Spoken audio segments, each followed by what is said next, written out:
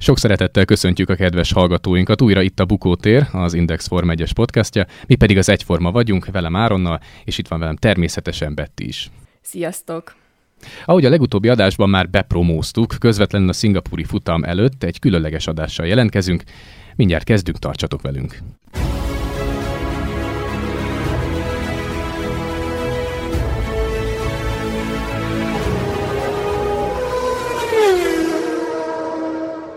Hát csapjunk is bele akkor a műsorba, ugyanis most egy nagyon jó fej, nagyon magas, és borzasztóan profi fiatalember, egészen pontosan autóversenyzővel fogunk itt beszélgetni.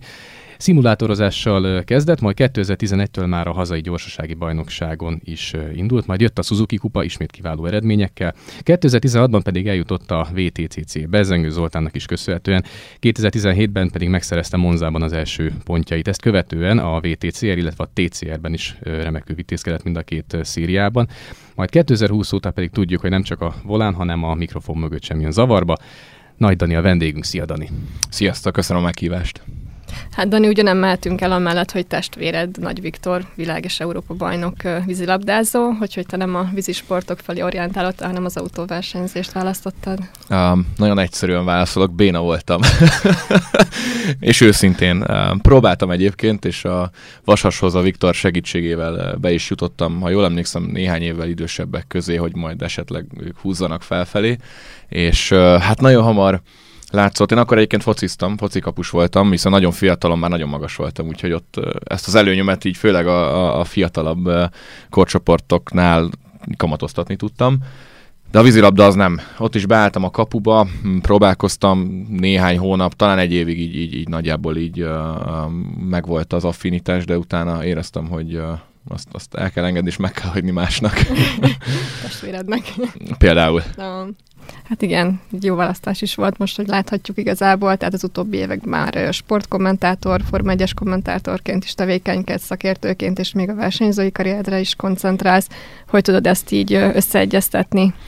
Hát, ami azt illeti, ez egy nagyon szerencsés helyzet, mert ha úgy veszik, akkor kiegészíti a kettő egymást. Tehát ugye a tévében azáltal, hogy Magyarország egyik legnézettebb sportágában vagyok ott, mint szakértő, az a saját brandemet elég szépen építi, és egyébként azt vettem észre, hogy sokkal többet dob, ha úgy tetszik, a népszerűségi indexen is, mint mondjuk egy túrautó világkupán versenyezi, ami először furcsa volt feldolgozni, mert nyilván úgy nőttem fel, hogy a mindene a csúcsok csúcsa, a túrautó VB, oda szeretnék eljutni, ott szeretnék versenyezni, és aztán szép lassan az elmúlt években láttam, hogy egy kicsit érdemes másfelé is nyitni. Jelenleg egyébként úgy birkozom meg a feladatokkal, hogy amikor verseny hétvége van, vagy versenyzéssel kapcsolatos teendő, akkor az van az A tervben, vagy azért a színpad olyankor, és az felülír minden mást. Viszont amikor ráérek, akkor pedig a Forma 1, Forma 2 vagy Forma 3-as műsorokban tevékenykedek. Amikor ütközés van, akkor nyilván a versenyzés elviszi. Ez a megegyezésem az idei évre a Magyar TV-vel. Aztán meglátjuk, hogy mit hoz a jövő. Hát illetve kicsit tényleg kanyarodjunk vissza itt a kezdéshez tulajdonképpen. Ugye szimulátorral kezdtél el ismerkedni mondjuk úgy az autóversenyzéssel, de egyébként is még így a családban mondjuk úgy figyelemmel kísértétek a különböző autósportos eseményeket, vagy ez tényleg a te szerelmed, mondhatni így a családba? Teljes mértékben beleszülettem, és ezt egyébként sokan nem tudják. Nekem édesapámnak keresztapukámmal volt egy csapata, ami most keresztapukám visz tovább már évek óta, az RCM Motorsport. Régen még Proccar Motorsport néven volt. És képzeljétek el, hogy édesanyám és édesapám is ment egy mezőnyben, a Seat Superkupában Kis Norbival, Mihály Norbival. Tehát, hogy én ott nőttem fel a pedokban. És ott ültem a lelátón, ott nem tudom, még régen voltak a magyar OB futamok alkalmával, gyerekprogramok, ott gyurmáztam meg, nem tudom, úgyhogy teljesen ott nőttem fel, és innen jött nekem. Tehát, hogy otthon volt egy szimulátor egyébként, amin készültek apuék, és akkor abba pattantam be néhányszor. Ilyen 8-9 évesen egyébként így beülögettem már, de akkor még ez a, hogy tudok nagyobb balesetet okozni szindróma volt, azért még elég. Akkor még azért túl fiatal voltam, de aztán ilyen 10-11 éves koromban elkezdtem a köridőért harcolni, és onnan indult igazából minden. Hát most itt le akartam volna csapni ezt a labdát, hogy üléstől lett akkor átállítani, hogyha a szüleid után beültél, de akkor valószínűleg már 8-9 évesen se feltétlenül kellett, mert akkor is, ahogy mondtad, ugye magas voltál. Ha már tényleg itt tartunk, mikor kaptad meg az első visszajelzést, hogy te ehhez ehhez neked van affinitásod, van tehetséged. Én a keresztapukám csapatánál, az RC Motorsportnál elkezdtem tesztekre járni. Ilyen 11 éves voltam, amikor először autóba ültem, ilyen 2009-10 tájékán, és utána a 11-es évnek az első fele, tehát a 2011-es évnek az első fele úgy telt, hogy mentem a csapattal, utaztam a különböző tesztekre, amikor a csapat éppen aktuális versenyzői gyakoroltak, és nem minden alkalommal, de mondjuk minden második, minden harmadik alkalommal kaptam egy fél-fél órát, vagy egy-egy órát, hogy én is beülhettem vezetni. Általában az Euroringen voltunk, az egy ilyen kis, nevezzük gyakorló pályának, egy ilyen 3 kilométer hosszúságú nagyjából, de rendes versenypálya, és akkor ott próbáltam nyilván megdönteni az időt, vagy az idejét azoknak a versenyzőknek, akik ugye aktuálisan versenyeztek a csapatnál, és ott nagyon hamar látszódott, hogy gyorsan tanulok, és gyorsan sikerült jó eredményeket elérni, és nagyon hálás vagyok egyébként a keresztapumnak azért, ahogy felépítette annak idején az én karrieremet, mert sose engedte, hogy elhiggyek bármit is. Mindig nagyon keményen meg kellett dolgoznom, tehát a csapattal mindig utaztam, akkor nem tudom, kereket sikáltam, a kocsikat parkoláztam, vittem mosni. Mondhatni tényleg, hogy mondjuk úgy így a aljáról épített föl, hogy átlásd az egész folyamatot. Igen, abszolút. És ezért nagyon hálás vagyok, mert szerintem ez így a karrierem későbbi részében is jól jött. Egyébként szerintem nyugodtan nevezzük őt nevén, ugye Csuti Lászlóról beszélünk. Na ő például akkor tényleg egy ilyen, mondhatni, hogy az autósportban egy ilyen apa karakter? Mondhatni? Szerintem mondhatjuk, igen. Az én életemben a motorsport apát mondjuk ő teljesítette meg, de nyilván édesapám egyébként a menedzserem, meg ő az, aki az elmúlt években a végső döntéseket meghozta, vele hoztuk meg a végső döntéseket, de a karrierem első néhány évében egyértelműen Csuti Laci volt az, aki menedzselt. És ugye elég fiatalon kezdted. Jó, nyilván a Forma 1-esek még fiatalabban elkezdik a dolgokat, viszont ugye a teszteléseket, viszont hogy tudtad ilyenkor összeegyeztetni a tanulmányaiddal? Gondolom általános iskolában még ez úgy, nem tudom, úgy fű alatt mehetett, aztán egy egyetemi időszak alatt, középiskola, gimnáziumi időszak alatt. Hát nem volt feltétlenül egyszerű. Ugye itt mondtad, Betty, ezt, vagy utaltál rá, hogy a Forma 1-esek még korábban kezdik. Igen, a gokartozás, de versenyautóba azért általában ilyen 16 év környékén tudnak először nemzetközi sorozatban, vagy valami komolyabb sorozatba beülni. Magyarországon viszont van egy ilyen speciális licensz, amit annak idején U-licensznek hívtak, most nem tudom, hogy mi a megfelelője ennek, de most is van még ilyen lehetőség. 12 éves kortól ki lehet váltani, és az a lényeg, kell hozzá egy pszichológiai vizsgálat, iskolai hozzájárulás, és akkor, hogyha azt már sikerült aláíratni, akkor tudtam, hogy azért most akkor már kénytelenek elengedni. Az mondjuk mindig izgalmasak voltak, mert nem mindig volt a magatartásom kiváló, mondjuk finoman fogalmazva. Visszakanyarodva, az volt az egyik kitétel, hogy 1,6 literes motorral szerelt autót lehet maximum vezetni. De ugye, ha úgy veszük, akkor annak idején a VTCC-be is 1.6-os motoros autók mentek, de itthon a Suzuki Kupa ennek tökéletesen megfelelt, úgyhogy ez a korengedményes licenszel, én már 13 évesen ugye a felnőttek között tudtam versenyezni. A suliban meg általános iskolában, hogy mondtad, Betty, igen, azért úgy azt mondom, hogy igen, nyilván néha kellett egy kis szülői segítség ahhoz, hogy minden flottul menjen. Gimnáziumban viszont már nehezebb volt, főleg úgy, hogy akkor már a VB-n versenyeztem az utolsó években, úgyhogy ott én magántanuló voltam, úgy döntöttünk. Volt egy év, amikor pont az évvégi vizsgáknál is hiányoztam, meg a pótvizsgáknál is pont versenyem volt. Tehát volt ilyen nagyon szerencsétlen egy-két eset, úgyhogy átváltottunk végül teljes magántanuló. De nem halasztottál évet? De halasztottam. Már gimnáziumban is volt egy év, amit emiatt halasztanom kellett. Egyetemre pedig jó ideig nem mentem, a TF-et kezdtem el egyébként néhány éve, az pedig most az éppen parkolópályán van. Értem. Passzívon. Itt az elején ugye már beszélgettünk itt ugye a testvéredről is, ugye Viktorról. Hogy kell a ti testvéri kapcsolatotokat mondjuk így elképzelni? Tehát mondjuk azt, hogy egymás versenyeit néztétek, amíg ugye aktív sportoló volt, illetve tényleg hogy kell elképzelni mondjuk a ti testvéri kapcsolatotokat?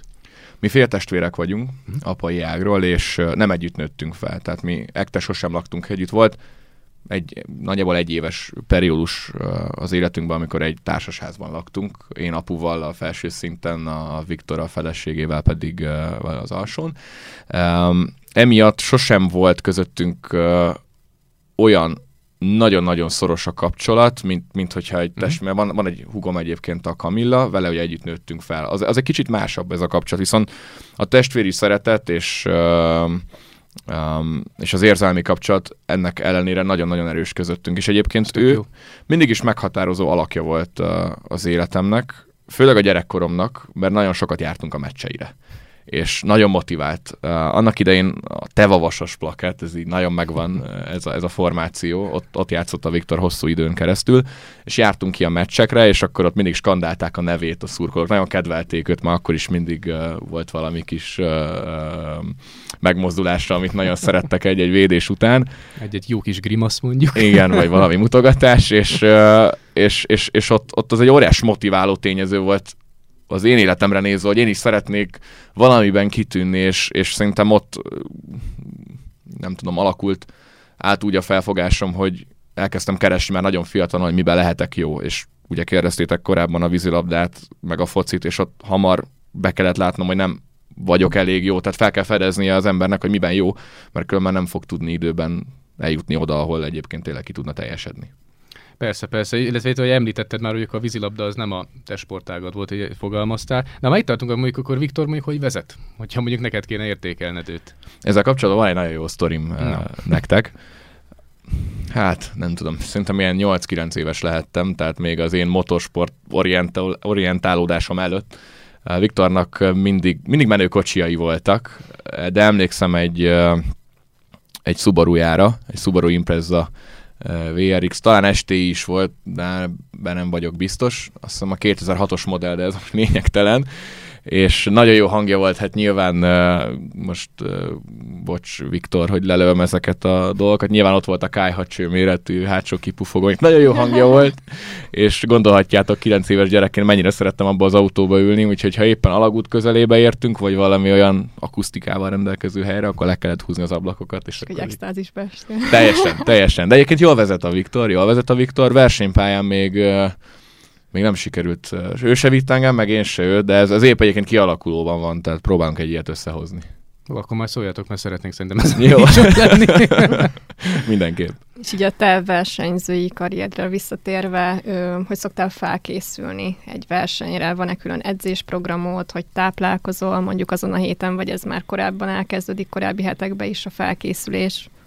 Mindenképpen ez egy hosszabb folyamat, viszont ez nagyon fontos látni, így a realitás talaján mozogva, hogy nem Forma 1-es versenyző vagyok, és a túrautózás fizikailag kicsit kevesebbet követel meg a sportolótól, mint egy Forma 1-es versenyző. Tehát nyilván a Forma 1-es atléták, nekik nagyon-nagyon szigorú étrendjük van, napi sűrűn 2 edzés, idén például, nem tudom, hogy észrevettétek, de többen le is fogytak izomtömegből, tehát ott minden gram, minden deka nagyon sokat számít. Én magas vagyok, ezért az én súlyom is valamennyire számít, nekem is azért az ilyen 90 kilóhoz kell közelítenem, amiért egy picit dolgoznom kell, de nincsen nagyon különleges étrendem, inkább azt mondom, és ez nem csak az étrendre, hanem az edzésrendre is igaz, meg az életvitelre, hogy itt az a nyerő, hogyha az ember megtalálja a saját komfortzónáját, és megtanulja, hogy hogyan tud abba belekerülni. Tehát annyit és olyan módon eszik, edz, és úgy él, hogy ki tudja hozni magából a maximumot. Tehát fizikálisan kell egy alapszint, én mondjuk heti általában ilyen 3-4-szer edzem. Nagyon sokáig edző is járt velem versenyekre, és nagyon sokáig a Fit for Race-szel együtt készültem. Nem is tudom, a karrierem legelejétől fogva gyakorlatilag a Matics Zsolti, majd később a Horváth Dáviddal dolgoztunk együtt. Az elmúlt 2 éven már egyedül edzem, vagy úgymond az elmúlt évek tapasztalatai alapján egyedül állítom össze magamnak az edzésrendet. Most volt egy nagyobb szünet, most ebben mondjuk belefért, hogy egy kicsit visszább vegyek, volt 1-2 nyaralás, most nálunk volt majdnem 3 hónap szünet, ami mindig több mint egy hátra van. És a végén kitérnék arra, ami egyébként a legfontosabb minden motorsport szakákban, ez a mentális felkészülés, és egyébként az a legnehezebb is, mert az tényleg nem úgy működik, hogy holnap kitalálom, hogy na most jó paszban leszek, és most a legjobbamat nyújtom, hanem az egy nagyon komoly munka, és itt én dolgoztam együtt több különböző sportpszichológussal is. Ugye például az időmérőn ugye, hogy zónába kerül, hogy arra az egy körre, amikor óriási a nyomás, akkor tud produkálni azt az eredményt, amikor egy meleg verseny van, mondjuk olyan körülmények között végig tud fenntartani a koncentrációdat, vagy amikor épp nekem a legnehezebb az, amikor így nem tudom, így kilöknek, arrébb löknek, vagy belekeveredsz egy szerencsétlen szituáció, és elveszítesz 3 pozíciót, hogy ott hogyan tudod visszanyerni a koncentrációt. Úgyhogy így nagyjából összegyúrva a felkészülésem részének a legfontosabb része az a mentális. Ha már itt tartunk tényleg, és ez abszolút így van, tehát a mentális része a mai profi sportban meg aztán tényleg az egyik legfontosabb pont. Ugye nagyon sokszor látjuk azt például Mihály Norbinál, hogy közvetlenül a rajt előtt már tényleg szinte lemegy ilyen alfába, vagy nem is tudom, és tényleg full teljes mértékben koncentrál. Neked például van valamilyen olyan, nem is tudom, akár nevezhetjük rituálénak, akár nevezhetjük valamilyen kabalának, akár így is nevezhetjük szerintem nyugodtan, ami mondjuk neked mindig megvan futam előtt? Most már nincs, és ez is egyébként egy nagyon érdekes dolog. Nagyon sokáig volt, és én eljutottam odáig, ilyen 2018 környékén, amikor az EB-n versenyeztem, hogy tudtam aludni a futam előtt fél órával. Amit én nagyon izgulós típus vagyok egyébként, nagyon ilyen extázisba jövök, úgy is tudok egyébként jól teljesíteni nagy nyomás alatt, amikor ilyen nagyon pezseg az ember körül a levegő. De ilyen helyzetben nyilván nehéz pihenni, és néha nehéz koncentráltnak maradni, ezért egy ilyen különleges autogén technikát alkalmaztam, és képzeljétek el, hogy csomószor volt, hogy nem jött igazán össze, és akkor ilyen hiányérzetem volt, és úgy éreztem, hogy negatív hatással van a teljesítményemre, úgyhogy kidolgoztam egy olyan felkészülést, úgymond a fontosabb részei előtt a hétvégének, időmérő, versenyek, rajtok, vagy egy fontos szabadedzés, amit úgy tudom, hogy mindig tudok hozni. És ez egy nagyon szinte teljesen kötetlen. Ebben nincsen például egy úgymond kötelező relaxáció, ebben van egy-két fizikai bemelegítési gyakorlat, van egy légzéstechnika körülbelül, meg egy 3 perces csukott szemmel való pályán, és a következő feladatokat szoktam átvenni csukott szemmel, és nagyjából ennyi. És szerintem egyébként Norbinál is nagyon sokat változott. Emlékszem, amikor nem tudom, 5-6-7 évvel ezelőtt még annak idén a VTCC-ben, akárhányszor megtalálta Norbit a kamera, mindig csukott szemmel lefele bigyeztett fejjel volt, de szerintem ez nála is egy kicsit így áttolódott egy ilyen, én most egészségesebbnek hívom, egy természetesebb, egy kicsit egyszerűbb megoldásra. Mondjuk ez mindenkinél más, mondjuk Daniel Ricciardo repzenét hallgat, Kimi Räikkönen alszik egyet. Akartam mondani, Räikkönen épp ominózus eset volt, hogy azt hiszem a debütáló futamán keresték, hogy hol a francba fél órával a rajta előtt, és valami szervizkamionban valami asztal alatt, nem? Vagy az már lehet, hogy egy kicsit túl... Az, hogy lehet, hogy másik futam volt, de... Lehet, figyelj, őt meg ezért szerettük, mert tényleg egy ilyen idegbeteg. Igen, de egyébként a Forma 1-es rajtrácson most voltam az elmúlt mondjuk másfél évben talán 3-szor vagy 4-szer kint a stábbal, és amikor lehetett, és éppen nem valami bejelentkezésre készültünk, vagy éppen rögzítettük, akkor néztem a versenyzőket, imádom. És tényleg mindenki máshogy közelíti meg a dolgokat. Tehát nem tudom, a Vettel például általában így rohangál, így kibe, mosdó, vissza, nem tudom, vagy legutóbb 2-szer is ezt láttam tőle. Hamilton szeret mindenkitől kicsit elzárkózni, ahogy mondjátok, Ricciardo repzenét, hát az ennél messze nem is lehetnénk a relaxációtól. Azt hiszem. A Gasly például azt hiszem, hogy a fizioterapeutájával szokott a teniszlabdázni, hogyha jól tudom, igen. hogy ez a reakciója, akkor nem is ki szokott focizni? De majd többen is fociztak. Schumacherék biztos, igen. Igen, de Vettel is szeret szerintem focizni, ő is szokott. Igen, abszolút, ez tényleg így van. Hát egyrészt picikét meg aktuális tényleg szerintem a kérdés, bár most már nem látunk a kezeden semmilyen rögzítést. Mi történt ott akkor pontosan a kezeddel? Volt róla szó, azt hiszem, a közvetítés alatt is, de tényleg mondd el akkor te hogy mi volt tényleg. Defektet kaptam egy sikánba, Villarrealba, a portugáli VTCR futamon. Kellemetlen volt, mert igazából a 13. helyen küzdöttem az utolsó pontszerző helyekért, tehát nem egy életem eredményét kellett beállítani. Úgyhogy nem is ijedtem annyira, és rosszul találtam el az egyik kerékvetőt, és kivágta a gumimat, és neki csapottam a gumifalnak, ami nem volt egy nagy becsapódás, nagyjából ilyen 60-ról lassultam le a gumifalba nullára, az nem volt vészes.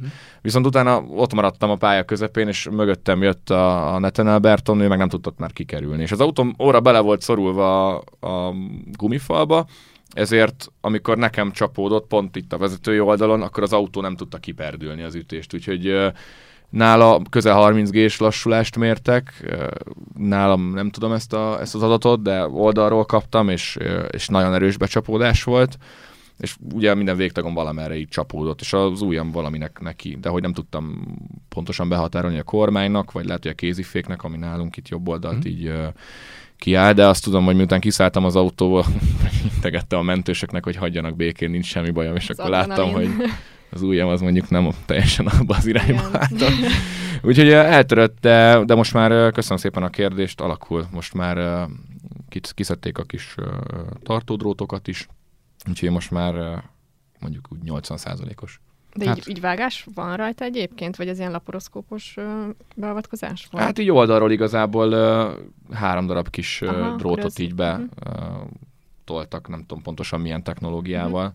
Nem volt vészes. A kivétel az egy kicsit nehezebb volt, de benne menjünk. Hát de reméljük, hogy tényleg most már 100%-os lesz újra. Köszönöm szépen. Még amikor még felkészültem erre az adásra, akkor azt néztem, hogy az aktuális idényben neked hogy alakult a sorsod. Hát ha jól tudom, akkor még a licenszet sem nagyon akartad idén kiváltani, mert úgy alakult, úgy nézett ki, hogy idén nagyon nagy idézőjelben csak a hangodat lehet majd tényleg hallani a kommentálásoknál. De aztán jött egy telefonhívás valamikor nyár elején, közepén Zengő Zolitól. Igen, a tavaly év is közel voltam egyébként ahhoz, hogy úgy döntsek, hogy kihagyok egy évet, tehát azért már jó néhány éve versenyzem a különböző nemzetközi sorozatokba, és nagyjából úgy láttam, hogy amilyen opciók akkor mondjuk így ideális időpontban még így a tél vége felé az asztalomon voltak, azok különböző EB-s lehetőségek voltak, és nem igazán motivált egyik sem, és nem éreztem úgy, hogy a végcélom felé tudna vinni, viszont a kommentálást és a tévés munkámat annyira megkedveltem közben, hogy arra akartam inkább koncentrálni. De tavaly is jött egy óriási lehetőség az Engő Motorsport és a Kuprán keresztül, az elektromos sorozatban, idén pedig ugye a Túrautó világkupán, de ez valóban az első verseny hétvége előtt kb. Másfél héttel jött ez a telefonhívás. Hát akkor tényleg ez a zengő hívás, ez tényleg mondhatni felborította az előzetes mondjuk úgy terveidet. Egyébként, hogyha mondjuk nem jött volna ez a hívás, akkor még ezt az évet, akkor mivel töltötted volna? Van egy saját vállalkozásom, ami így az elmúlt másfél éve így épülgett. Ez főleg grafikákat készítünk különböző reklámokhoz, néha animációkat, de Facebook oldalakat is kezelünk, hirdetési stratégiát tervezünk, tehát ilyen igazából online marketing szolgáltatók vagyunk. Épülőben van ez a vállalkozás, úgyhogy erre akartam, illetve ezen is van most nagy hangsúly, csak nyilván egy kicsit most több felé oszlik a figyelem, illetve nyilván a közvetítések azok, amik nekem így a fő prioritás így a magánéletemben. Úgyhogy főleg ezekkel foglalkoztam volna. Viszont ugye a Túrautó világkupa az én életemben a Forma 1, ha lehet így nevezni. Tehát, hogy az a legmagasabb kategóriája annak a típusú versenyzésnek, amit én folytatom, a túrautózásnak, és alig akartam elhinni. Tehát tényleg nagyon komolyan be volt táblázva mondjuk a hívás követő, nem tudom, 2-3 hónapom, úgyhogy rendesen át kellett szervezni mindent, meg a tévébe is be kellett menni egy beszélgetésre, de nyilván ez egy olyan lehetőség volt, amire nem lehetett nemet mondani. És hát volt 10 napom a felkészülésre, tehát nyilván ugye beszéltünk itt az adás előtt, hogy nem az utolsó pillanatban készülünk fel egy eseményre, nyilván nem az volt, hogy én nem edzettem egy hónapja, meg stb., de nem is világkupára felkészült állapotba fogadtam a telefonhívást, mert akkor már számomra el volt döntve, hogy idén nem fog versenyezni, mert akkor már inkább kihagyok egy egész évet, és akkor meglátjuk a következőt, mint hogy egy-két beugrást bevállaljak, úgy döntöttem. Viszont jól indult utána, tehát telefonhívást követően szerintem 10 nappal már megvoltak az első világkupa pontok, úgyhogy az ilyen szempontból egy mesesztori, és nyilván azt meg kell említenem, hogy azért ez, amit Zengő Zoli csinál Magyarországról, ez egy olyan dolog, ami Európa bármelyik másik országában, ahol esetleg az autó és motorsport népszerűbb, vagy több versenyző van, vagy alapvetően nagyobb a népesség, főleg tőlünk nyugatabbra. Még ott sem megszokott, hogy egy privát csapat, privát tulajdonosa azt mondja, hogy van itt egy fiatal srác, és akkor őt felhívom, és akkor összerakom a költségvetést az ő idényére. Tehát ez teljesen egyedülálló. Említetted, hogy számodra a VTCR a király kategória, mint ahogy a formautózásnál ugye a Forma 1, de akkor mégis hova van feljebb? Ha nem a VTCR, akkor merre tovább? Érdekel egyébként a GT autózás világa, akár a hosszú távú versenyzés, csak a túrautózástól valamiért egy kicsit így messzebb esik, és amikor voltak ilyen terveink a menedzsmenttel, hogy a GT autózás irányába elmenjünk, akkor azt tapasztaltuk, hogy eléggé alacsonyról kell kezdeni a ranglétrát, amihez megint óriás költségvetés kell, ami pedig nem áll a rendelkezésünkre sajnos, úgyhogy ilyen szempontból így maradok a túrautózásnál jelenleg, vagy ezen van a fókusz, és ebből szeretném kihozni a maximumot. Én tehát ilyen szempontból sokat változott velem a világ, mert már nem úgy látom az életemet, hogy csak a versenyzés és különben semmi, mert azért be kell vallanom őszintén, hogy évekig csak így gondolkodtam. Lehet, hogy ez is segített sikeressé válni, sőt biztos, de hosszú távon nem egy egészséges gondolkozás. Úgyhogy most már inkább azt mondom, hogy megteszek mindent, felkészülök, ahogy tudok, és hogyha esetleg a jövő évben úgy alakul, hogy nem lesz olyan lehetőségem, amit szeretnék, akkor megyek tovább, és folytatom a kis életutamat más irányba. De mivel még nagyon fiatal vagyok, ezért igazából a következő 20-25 évben, mert ugye a túrautózásnál ugye vannak, nem csak 40 éves a legidősebb, mint mondjuk a Forma 1-ben Alonso, már csodaszámba megy lassan, hogy ilyen idősen hogy tud így teljesíteni nálunk. 50 felett világbajnoki címet lehet nyerni, tehát hogy... Említsük csak ugye Gabriele Tarquinit például. Igen, például. Igen, a nagy öreg, ő abszolút jó példa erre. Úgyhogy ilyen szempontból nem izgulok. Még van nekünk 2 versenyünk, abból próbálom kihozni majd a maximumot. Eléggé viszontagságos éven vagyok túl, nagyon sok balszerencsével, úgyhogy még van egy konkrét célom, amit majd el szeretnék érni. Szeretnék futamot nyerni, nagyon szeretnék. Spanyolországban... Ezt akartam egyébként felhozni tényleg, hogy hol láthatunk most majd akkor még 2 alkalommal, ugye? Most lesz még 2 versenyünk, az egyik Bahreinben, a Forma 1-es pályán, november elején, és 2 hétre rá pedig a Jeddai szaudi pályán, ami érdekes, mert valahol ott a 2-es kanyar után elmegyünk balra. Nem láttam a közvetítések alkalmával, hogy ott lehet ilyet csinálni, de mi levágjuk majd a pályát, és mi egy rövidebb nyomvonalon megyünk. Egyik pálya sem kifejezetten fekszik egyébként így előre gondolva az autónknak, úgyhogy nagyon keményen kell dolgozzunk, de Spanyolországban nagyon közel voltam már a futamgyőzelemhez, ott egyéb balszerencsés körülmények között a verseny felétől elkezdtem így visszacsúszni, úgyhogy még van egy ilyen befejezetlen idei terv, meg hát Rob Huff a csapattársam a 3. az összetettben, úgyhogy majd őt is próbálom segíteni, hogy az Engem Motorsportnak szállítson esetleg egy összetett dobogót. Az is milyen durva, hogy tényleg egy ilyen privát csapat, most mondjuk egy pici piacról, ugye nyilván pici magyar csapat, de egy világbajnokot tud a csapatához ugye csábítani, és ha már itt tartunk, tényleg milyen mondjuk vele dolgozni, tehát Rob Huff-val, mert kintről azt látja az ember, hogy egy hótlaza, kedves, de vérprofi srácról van szó, te személy szerint ugye versenyezhetsz is vele, tényleg milyen vele? Pontosan ilyen, ahogy lehet egyébként, tehát belülről is holt laza, viszont amikor kell, akkor nagyon jól tud alkalmazkodni minden változó tényezőhöz. Ami engem végtelenül kiborít, és ezt most a szó teljesen jó értelmében értve, szabad edzéseken nagyon sűrűn előfordul, hogy mondjuk 10 kanyarból 6-7 nekem sikerül jobban, és mondjuk ez végig kitart akár a második szabad edzésen keresztül. Jön az időmérő, és ő mindig talál a rosszabb kanyarjaiba annyit, amennyit én már nem tudok visszahozni a jobb kanyarjaimba, és ezért sűrűn ilyen kicsi különbséggel, de mondjuk kikapok tőle időmérőn úgy, hogy igazából nem is tudok rá felkészülni, mert tényleg az időmérőre rakja össze. Nyilván a rutin az, hogy ő több mint 20 éve versenyez, hogy ő világbajnok, hogy ő rengeteg gyári csapatnál nagyon komoly házon belüli csatákat megvívott, tehát nagyon látszik rajta. És mellett egyébként nagyon jó fej, tehát azért mondtam, hogy ezek a jelzők nagyon is jól működnek, így jobban megismerőd. Voltunk közösen nyaralni, jó. Nagyon jó a összhang közöttünk, segítjük egymást. Akkor mondhatni barátok vagytok. Hát szerintem igen. Nyilván nem beszélünk minden nap, de hogy egy jó baráti viszony, azt gondolom, hogy kialakult közöttünk. Ilyen voltunk egy egész hetes nyaralásra együtt, úgyhogy 2 verseny között. Úgyhogy szerintem ez azt jelenti, hogy igen. Vesztek egymásnak karácsonyi ajándékot? Nem. Majd meglátjuk az év végén. Figyelj, mondjuk segíted még a világbajnoki címhez, akkor az oda sokat neki finom, hogy... Igen. És igazából akkor egyrészt nyilván ez a két hátralévő versenyét végéhez nagyon sok sikert kívánunk. Köszönöm szépen. És ha már itt tartunk, akkor ugye nyilván rólad azt is lehet tudni, hogy már jó néhány éve, most már mondhatjuk, ugye, mint kommentátor segíted az M4 Sportnak a munkáját. Hogyan jött ez a lehetőség annak idején? Emlékszem még a legelső ilyen közvetítésedre? Pontosan emlékszem. Annak idején még a Tóth Robi kért fel 2018-ban egy VTCR közvetítésre. Nagyon aktuális volt ez a lehetőség, hogy őszinte legyek, mert én ugye másfél évig VTCC-ztem, és amikor átalakult a sorozat VTCR-ré, tehát a Túrautó világkupává, akkor ugye én nem mentem abba az évbe, úgyhogy viszont mindenkit ismertem. Tehát a mezőny összes versenyzőjét személyesen ismertem, ott mentem másfél évig, és akkor úgy voltunk vele, hogy próbáljuk meg.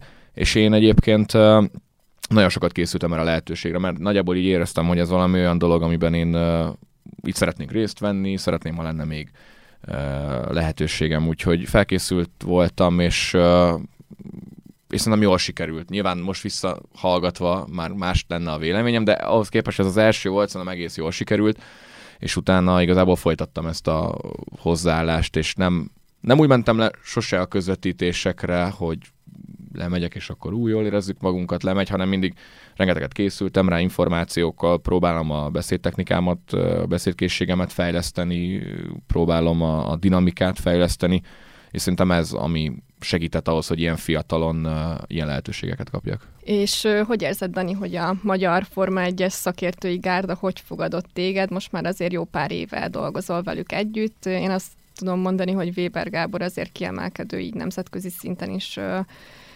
szakértői szinteken. Hogy érzed, hogy ők hogy fogadtak, illetve Gáborra úgymond mentorként néztél el, vagy neked volt valaki más alak, akire ilyen szempontból felnéztél? Olyan szempontból azért szerencsés a helyzet, hogy a szakértői stábban nagyon jól ismerjük egymást már elég régóta.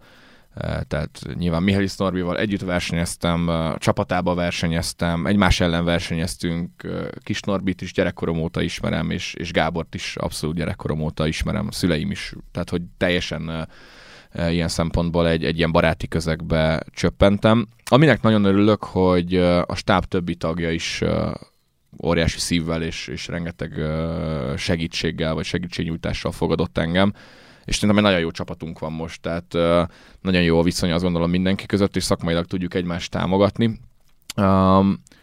Gáborra a közvetítések alkalmával szerintem ezt kimondhatom, igen, egy mentorként tudok tekinteni, és nagyon elismerem a munkásságát, tehát hogy amit ő beletesz, és amióta így egyre többet vagyok én is a Forma 1-es futamok alkalmával szakkommentátor, egyre inkább átlátom, hogy tényleg mennyi munkát tesz bele, és ahogy mondjátok, abszolút nemzetközi szinten is elismert szakmai személynek számít a Gábor, és nagyon jó irányba húzza szerintem a között. Ez egy nagyon tech-orientált sportág, itt nem lehet elvinni a közvetítés sztorizgatásokkal, és nagyon szerencsés, hogy itthon a magyar nézők, úgy látom, meg a visszajelzések alapján azt hallom, hogy van is igény arra, hogy bizonyos értelemben egy kicsit mélyebbre ássunk a technikai dolgokba, hiszen erről szól a Forma 1, a különböző izgalmas, innovatív megoldásokról.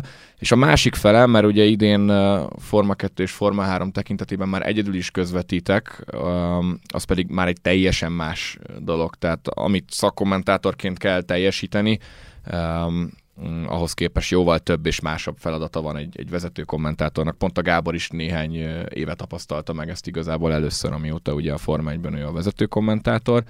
E tekintetben pedig óriási szerencsém volt, hogy Székely Dáviddal és Újvári Mátéval rengeteget közvetítettem a betétfutamokat az elmúlt 2-3 évben, és szerintem mind a ketten a szakmájuk nagyon magas szintjét képviselik, ezért tőlük rengeteget tudtam tanulni. Úgyhogy azt gondolom, hogy egy olyan közegbe csöppentem, ahol már egy eléggé kiforrott és egy nagyon jó irány volt, és nagyon sokat tudtam tőlük tanulni.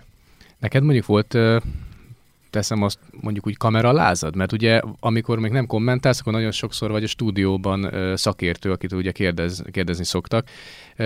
Melyik szerepet szereted mondjuk jobban? Mind a kettőt igazából. A legjobban egyébként az élő helyszíni bejelentkezéseket kedvelem, amikor improvizálni kell. Tudod, hogy nem hibázhatsz, és még látszol is közben. És arra nem is lehet nagyon jól felkészülni szerintem. Tehát, és ez egyébként az életben nekem a versenyzés sok szempontból olyan érzéseket, meg izgalmat tud kiváltani belőlem, amit semmi más nem tudott korábban. És amióta így a tévézéssel foglalkozom, azóta itt élek meg hasonlót, amikor az ember tudja, hogy több 10-100 ezeren nézik az adást élőben, nem hibázhat, jól kell csinálnia. Az valami hasonló ilyen izgatott szituáció, vagy ilyen felfokozott szituáció, és én egyébként ezt kedveltem meg ebben a szakmában, és ez motivál, vagy ez az érzés, vagy az ilyen helyzetekben való jól teljesítés. Hasonló, mint a versenypályán, tehát itt is megvan az adott feladat, és minél jobban kell csinálni. Tehát mondhatjuk azt, hogy maximalista vagy?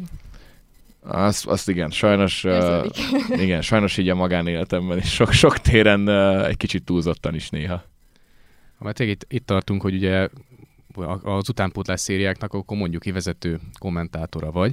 Ez mennyivel volt tényleg egy nagyobb ugrás, hogy már tényleg a te szavad mondjuk úgy az első.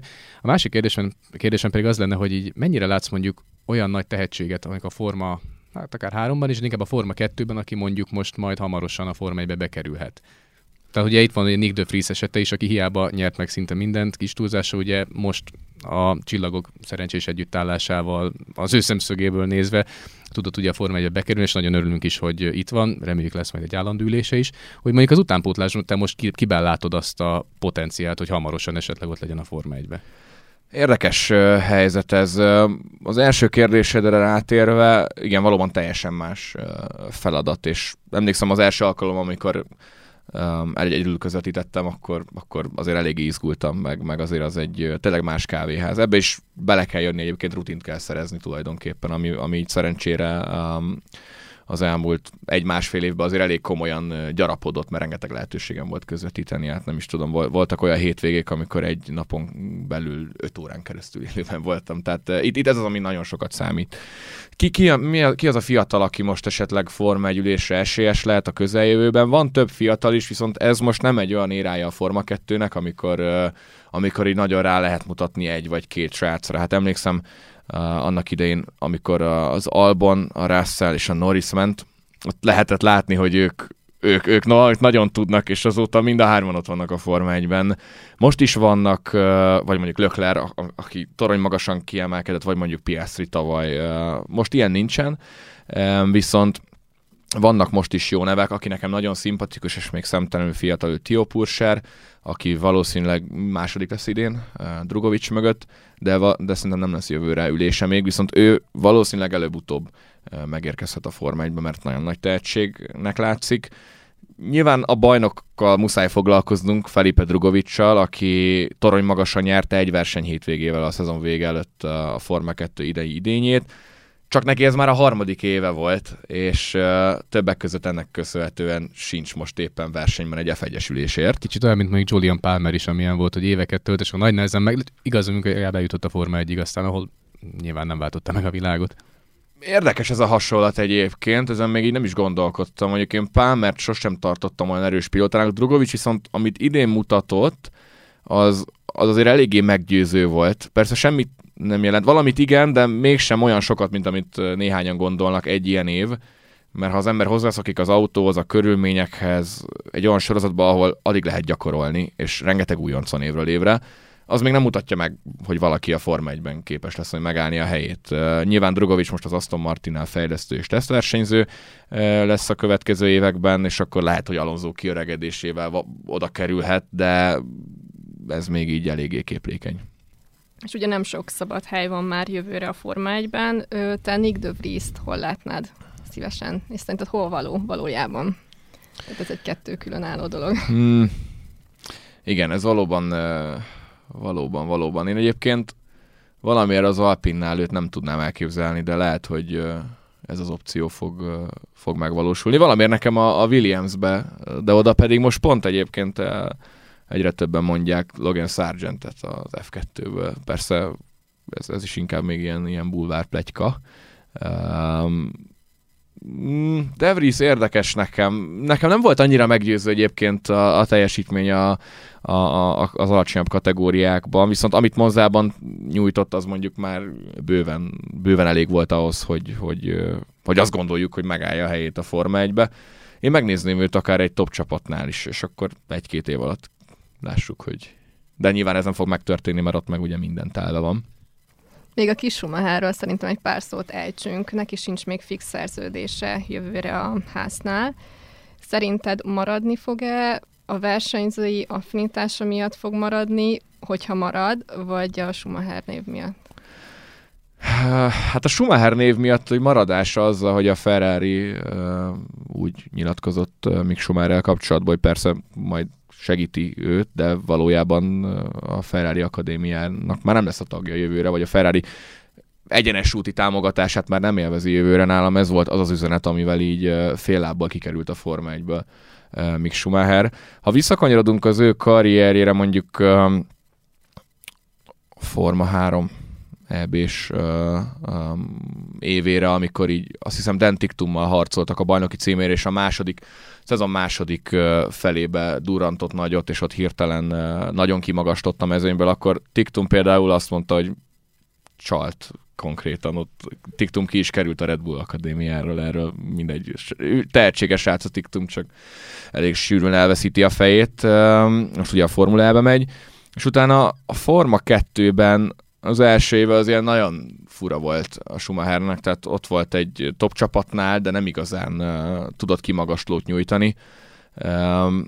És 2020-ban, amikor bajnok lett, akkor is, hogyha megnézzük az ő adatait a következő bajnokokkal, vagy az előző évi bajnokokkal, vagy a mostani bajnokokkal, kevesebb futamgyőzelem, ha jól emlékszem, nem is volt pole pozíciója, tehát az is egy eléggé necces Forma 2-es bajnoki cím volt, de azért ott már voltak bíztató jelek, és a Forma 1-es debütálásában is azért meg lehetett látni benne a tehetséget és a lehetőséget, viszont ha őszinte akarok lenni, és nyilván ezért majd kapom a kommenteket, ahogy egyébként hihetetlen, mi van még Schumacher körül. Fogd ránk nyugodtan, hogy kérdeztük meg. Így is lesz, nehogy azt így nem viccelek, de hogy óriási, ami van, akár Magyarországon, vagy bárhol a világon még Schumacher körül, ez eszméletlen nehéz lehet feldolgozni ilyen fiatalon. De azt gondolom, hogy ami a pályán nyújtott teljesítményét illeti, jelen pillanatban annyira erős a mezőny, akkor inkább így fogalmazom, elvéve az élét egy kicsit a kijelentésemnek, szerintem nincs helye a jelenlegi állás szerint. És nem azért, mert nem tehetséges, vagy nem azért, mert nem elég jó, hanem egyszerűen vannak ilyen zsigeri szituációk, pont erről beszéltünk a Gáborral múltkor, hogy mint például érdekes, hogy Strollban megvan az, hogy rajt után 2-3-4 helyet feljön, a test-a-testelni csatákat egyre jobban kezeli, és Schumacher valójában a saját versenyét sokszor a legelején rontja el azzal, hogy egyszerűen mindig hátrébb esik. Valami ilyen szempontból hiányzik nála talán, amivel így elég sokszor elrontja az esélyeit. Alapvetően egy jó versenyző, de ha bent marad, akkor szerintem inkább a név. Most jól körülírtam, de akkor maradjunk ennél. Egy picit aktualizáljuk még a dolgot, hogy mondjuk Szingapúrra te mit vársz személy szerint a Forma 1-ben? Tehát rég volt itt a mezőny, sokan mondják, hogy a Mercedesnek ez lehet a legnagyobb esélye futamot nyerni, a Ferrari talán mintha közeledett volna megint csak a Red Bullra. Te személy szerint mondjuk mit vársz? Én valóban egy erős Mercedes-t várok, biztos, hogy sokkal erősebbet, mint Monza, mert nyilván az nekik nem volt jó vadászterület, de nem hiszem, hogy ők lennének a nagy esélyesek. A Red Bull jelen pillanatban azzal, hogy le tudta csökkenteni az autójának az összsúlyát, és ezáltal Verstappen alatt főleg, mert Perez még kicsit szenved az új körülményekkel, de Verstappen alatt újraélett az eddig sem túl gyenge Red Bull, és szerintem egyértelműen ők lesznek a favoritok. Szingapúr egyébként egy olyan nagyon technikás, nagyon nehéz pálya, ahol maga az időmérő is olyan, hogy itt láttunk már a történelemben néhány nagyon komolyan összerakott kört, és akkor igenis lehet csodát csinálni. Szerintem egyébként most jelenleg Leclerc a legjobb időmérős pilóta idén a mezőnyben, meg úgy egyébként is szerintem Leclerc nagyon gyors egy körön, úgyhogy az időmérőn szerintem Leclerc elég jó esélyekkel megy. Aztán a futamon bármi lehet, még mindig a Red Bullt érzem egyébként összességében a futamgyőzelemre favoritnak, pontosabban Verstappent. De ami így még Szingapúrhoz hozzátartozik, hogy nem tudom, ti mennyire figyeltétek, de a versenyzők elképesztően sokat edzenek, rengeteg igen.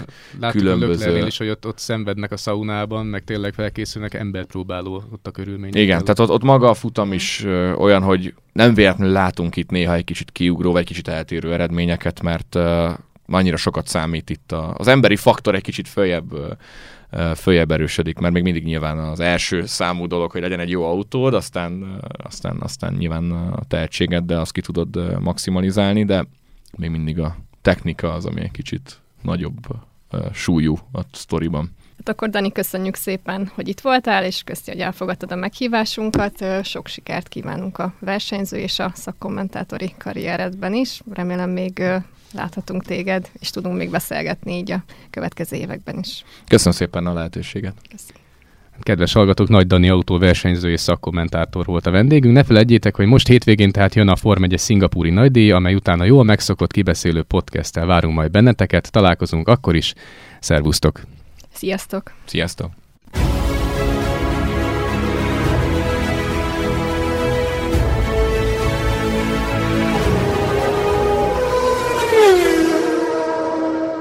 A műsor a Béton partnere.